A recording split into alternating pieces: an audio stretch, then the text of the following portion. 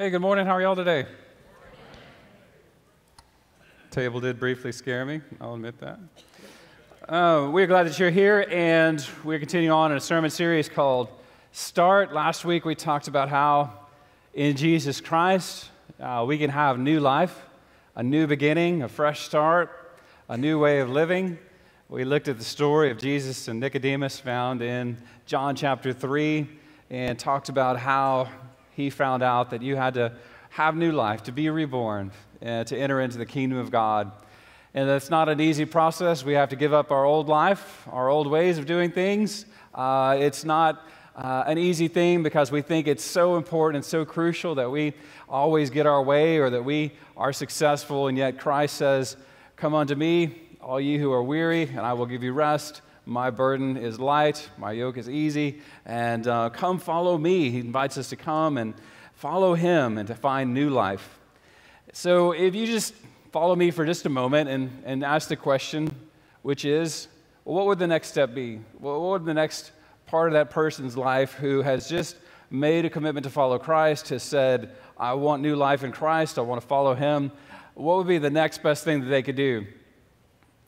And my contention, my belief is that they would begin to study the Scriptures, that they would read Matthew, Mark, Luke, and John, that they would begin to get an understanding of what the good news of Jesus Christ is in the gospel, and that they would find a group of people that they could study the Bible with. I think this is one of the greatest gifts that you and I have when it comes to the church, is an opportunity to study the Scriptures together. There was a wonderful pastor in Virginia, and he pointed out the fact that in his church, both Democrats and Republicans studied God's Word together. He said that alone should prove that miracles still happen, right? But it's such a gift when we have the opportunity to study God's Word and to be with other people who have their perspective and their way of looking at things and their background, and you all gather together and you say, well, what does the Bible say about this? How do I begin to apply it to my life? It is such a beautiful gift, and like I said, if you are new to the faith, if you are new to Christianity, or you're trying it again for the first time, there's really not much better that you could do for yourself than to study God's Word. It's like milk for an infant. It just continues to feed you and strengthen you and lead and guide your steps. Now, unfortunately, what I've found in my life and in my ministry is that many times people have a hard time reading the Bible. They struggle with it. And it has to do usually with some things that they've been brought up with. It may be that they grew up in the church and then they went off to college, and somewhere along the way some professor told them, you can't trust the Bible.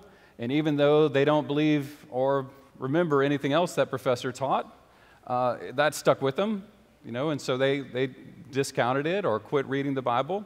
Or it may just be that they look at it and they go, that book is huge, it's long, and there's no way I'm never going to get through it. Or it could be a number of other things as well, like could you trust the history of it? Or what do you do with some of those passages in the Bible that are frankly offensive to people these days? How do we even begin to deal with those? Now, just once again, I really love my Bible. It was not the case for that when I was growing up. I was probably like some of you. I looked at it and I said, that is a long book. I'll try and read it. You read it, Genesis, Exodus, maybe you struggle your way through Leviticus. You get to Numbers and you think, there's other things that I could read, right? All these lists, all the begats, surely there's got to be something else that's more inspirational. And if you get to that place, what I encourage you to do is just to keep flipping along, right? And find something else to read in the Bible and go back to that later on in life. But more importantly, when we talk about the Bible, many times people will say, well, can you trust the history that's there? Can you believe that the accounts that are in the New Testament about Jesus and his resurrection, are they historically accurate? Could you put those alongside something from that time and that day, thousands of years ago, and say, it looks like somebody wrote a historical account? Or can you even begin to have a sense of that? And what I just want to point out to you real quick, if you've got your Bibles, you can open them up to the Gospel of Luke, chapter 1. And I just want to read for you how Luke begins his his gospel. He says, many people have already applied themselves to the task of compiling an account of the events that have been fulfilled among us. They used what the original witnesses and servants of the word handed down to us. Now, after having investigated everything carefully from the beginning, I have also decided to write a carefully ordered account for you, most honorable Theophilus. I want you to have confidence in the soundness of the instructions you have received. And so when you look at that particular passage, I just want to point out to you that the scholarship that has been done by people like C.S. Lewis, they would say if you were going to write something that wasn't supposed to be believed, if you're going to write a legend, if you're going to write a myth, if you're going to write poetry, you don't start that way.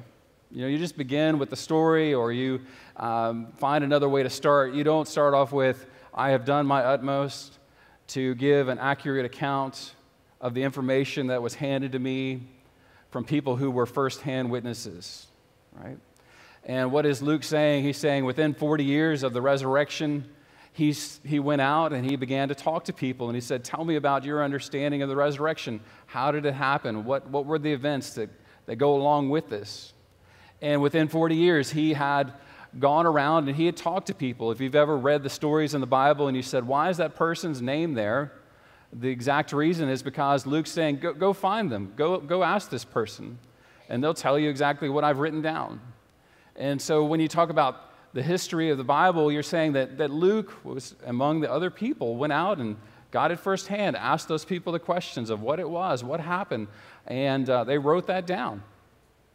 And just to point out to you, many times people say, well, somebody just wrote down and wrote a really good story.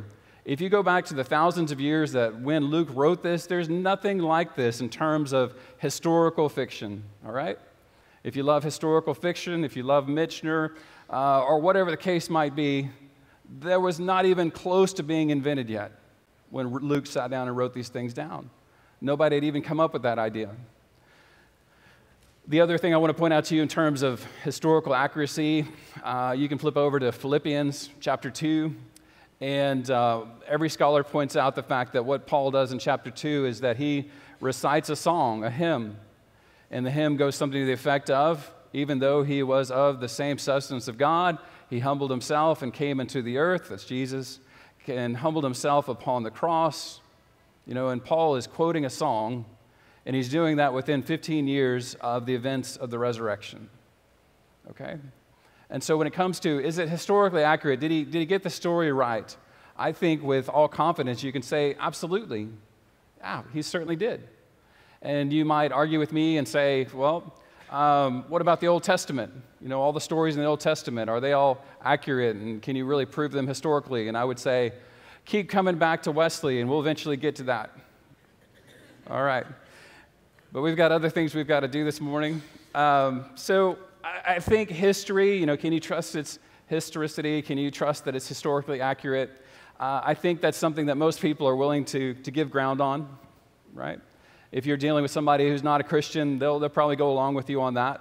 And they also, when you talk with them about the Bible, they're willing to even acknowledge that there's some things in the Bible that if you were going to write a story, a fictitious story, if you're going to try and make up something that you could use to trick people, that there's pieces of that gospel message that just don't fit.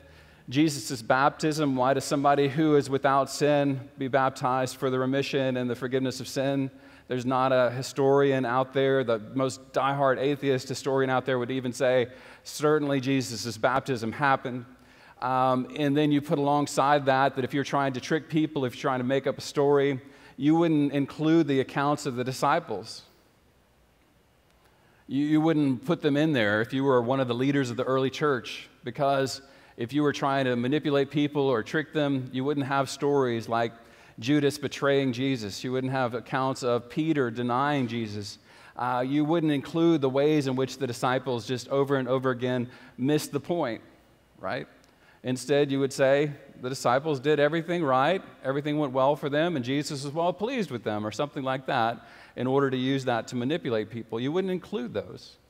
And then for me, really the linchpin, the key piece of, what would you put in there or what you would not include? I would say that the main piece there is that when Jesus is resurrected, who is it that gets the news first? It's women. And no offense, but in that day and time, if there was one group of people that were not credible or believable, it was the women, right? And you would not put them as the ones that carry the message of good news of the resurrection to the disciples early on. You would pick somebody else. You would certainly pick a man, right? Not today, because women are awesome, right? But then, you would never do that. And so those being included just gives it such a depth and a credibility that I think is important. But even if you do those two things, I think there's still a piece to it that most people, if you and I were to have coffee with them and talk with them, and you would say, well, what's your problem with the Bible? Why don't you trust it? Why don't you believe it? Probably the number one thing that they would say is that there are pieces in the New Testament, there are passages in the New Testament that are just frankly offensive today. That they would lift up to you the issues of human sexuality. They would talk about the issues of slavery that are listed in the Bible. You would talk about how things like women submitting to their husband. You would talk about miracles or things like that. And you would say, they're so offensive. And they would say, haven't we moved on? Can't we just move on from there? Why do we need to include them, or can't we just kind of pick and choose? They would say, I like some of the stories, but I don't like this, so why can't I just pick and choose what's there and not really worry a whole lot about that? And what I want to point out to you is that, when we begin to make decisions like that, when we begin to say that, we will adhere, we'll trust one of Jesus' teachings, but some of the stuff that we find in Paul's letters or some of Jesus' teachings we find offensive, so we're going to ignore those. We are participating in a great deal of cultural blindness.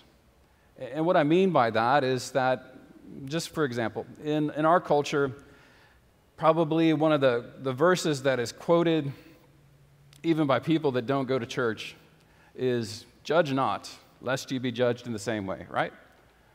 Don't judge. Don't judge other people, which is understandable. Nobody likes to be judged. If we've been judged, we know how painful it is. And so the only people we can judge is those people that are judgy, right? That joke will work next week. All right. And so, we say, judge not, lest you be judged. And then we like Jesus' teaching on forgiveness, forgive your enemies, pray for them. But when it comes to our culture, we don't like the way the Bible talks about marriage. And when I say we, I'm just saying in general. We don't like the way that it talks about marriage. We don't like the way it talks about human sexuality, that there are restrictions on what we do with our bodies and what's appropriate and what is godly, right? But if you were to take those two same issues and take them to someplace like the Middle East, and you talk with them and you say, hey, what do you think about Jesus' teachings on divorce and marriage and human sexuality? They might say something to the effect of, he's too easy on it, right? It's too lax. And then you say, well, what do you think about forgiving your enemies and not judging them? They would say, that's ridiculous. Have you met my enemies, right? Why would I ever forgive them? Do you understand what I'm getting to? I'm saying that we view the Bible and the things that Jesus speaks from our cultural perspective, and we have to be ever so cautious when we begin to say these things are no longer relevant or that we should move on from there.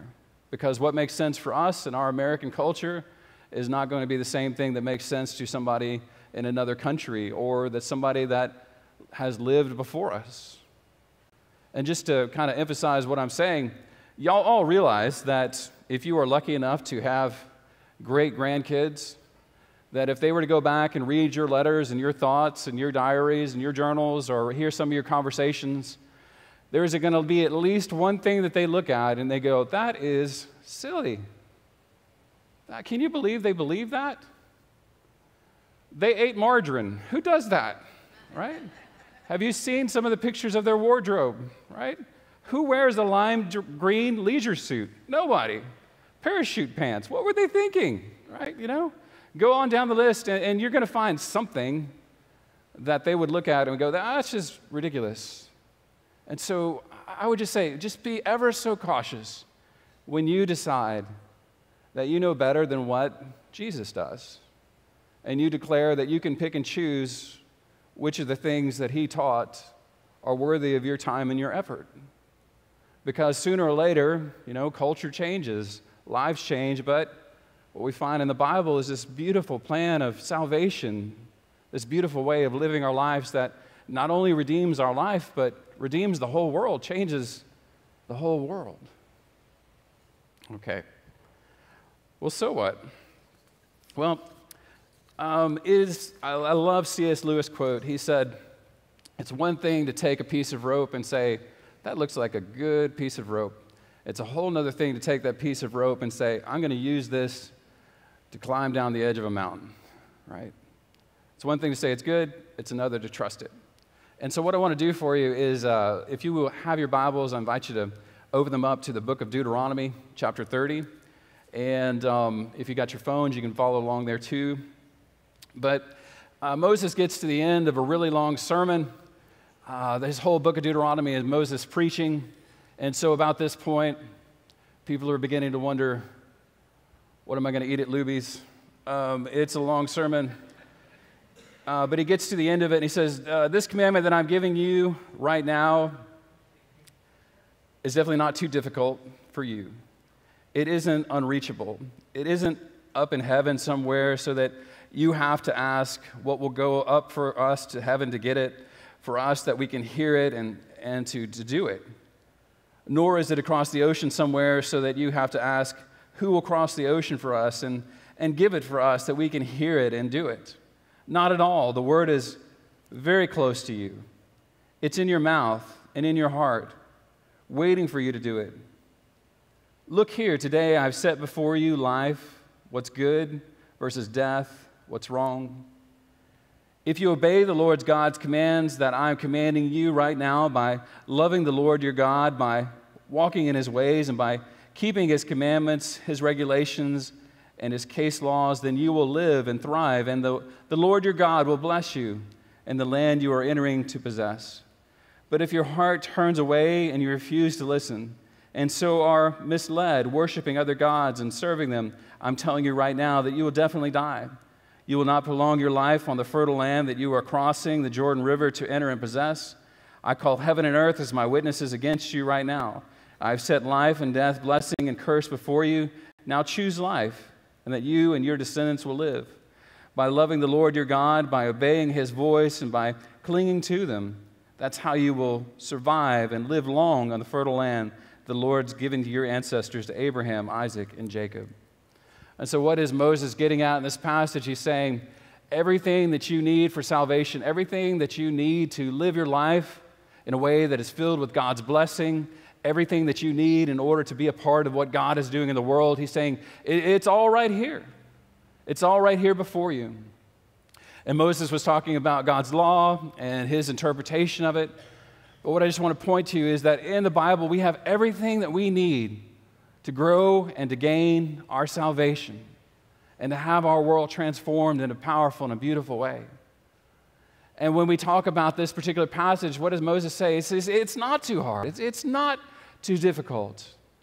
Even if you hate reading, I can guarantee you can listen to the scriptures on something like Audible, right? I mean, I've been at this so long that I remember the early sermons I did. You can get the New Testament on a cassette tape, right? And now I'm like, you can find it on Audible. You can download it. I don't know what the future will be. Click somewhere in your mind, and it will appear, right? You can find ways to read and study the Scripture on a daily basis. It's right here. It's right evident. And what else does Moses call them to do? He says, make a choice. Make a decision. One of the great things that we find in our salvation is that God gives us the ability to choose good, to choose God. By the power of the Holy Spirit, we can do the things that please God and that show our love for God. And that Moses says, choose. Are you going to live a life that brings about blessings in your life, or are you going to live one that's far from God? So you've got great direction on how to live for God. It's right here in the Bible. You can follow it. It will teach you. It will guide you. It'll be a light upon your feet. It'll take you to places you never imagined in your discipleship. So, but you do have to make that choice. Will you read it? Will you follow it? So in the new year, many of you, one of your goals, or maybe one of your goals has been to try and be healthier, to maybe lose weight. I remember a couple of years back, I decided to do the same thing, and I paid money for a meal plan. And the meal plan was great. It had the wonderful directions of every other meal plan, which is eat lean meat, veggies, and stay away from fats, right? Are they really all that different? Okay. And it said that, if you follow the prescription, if you do what's required here, then you will lose weight. And sure enough, I tried it for a month, and I dropped weight. It was successful. And I got to the end of about a month, and I thought to myself, this particular diet is great, but I absolutely love bread, right? And the diet allows for bread, but not the amount of bread that I believe should be eaten, right? And that I told myself, he may be right, maybe I am losing weight, maybe it's working, but bread, I need more sandwiches in my life, and certainly pizza cannot be all that bad for you. What's the result? I stopped losing weight, right? And when I think about God's commandments, we can argue with God, we can deny it, we can struggle with it, we can dismiss it, we can say, no, it can't possibly be right for us, or we can apply it, we can test it, we can put it to use, and we can watch and see what God can do. So I encourage you, I invite you, study His Word, read your Bibles, begin to learn it. Find a group of people that you can journey along with and share in that with others as well. It will change your heart, it will change your life, and it will bless you. Let us pray. Almighty and loving God, we delight in you. We thank you that you have given us the Scriptures, and we even thank you for those passages that confuse us and upset us and cause us to wonder and to shake our heads, because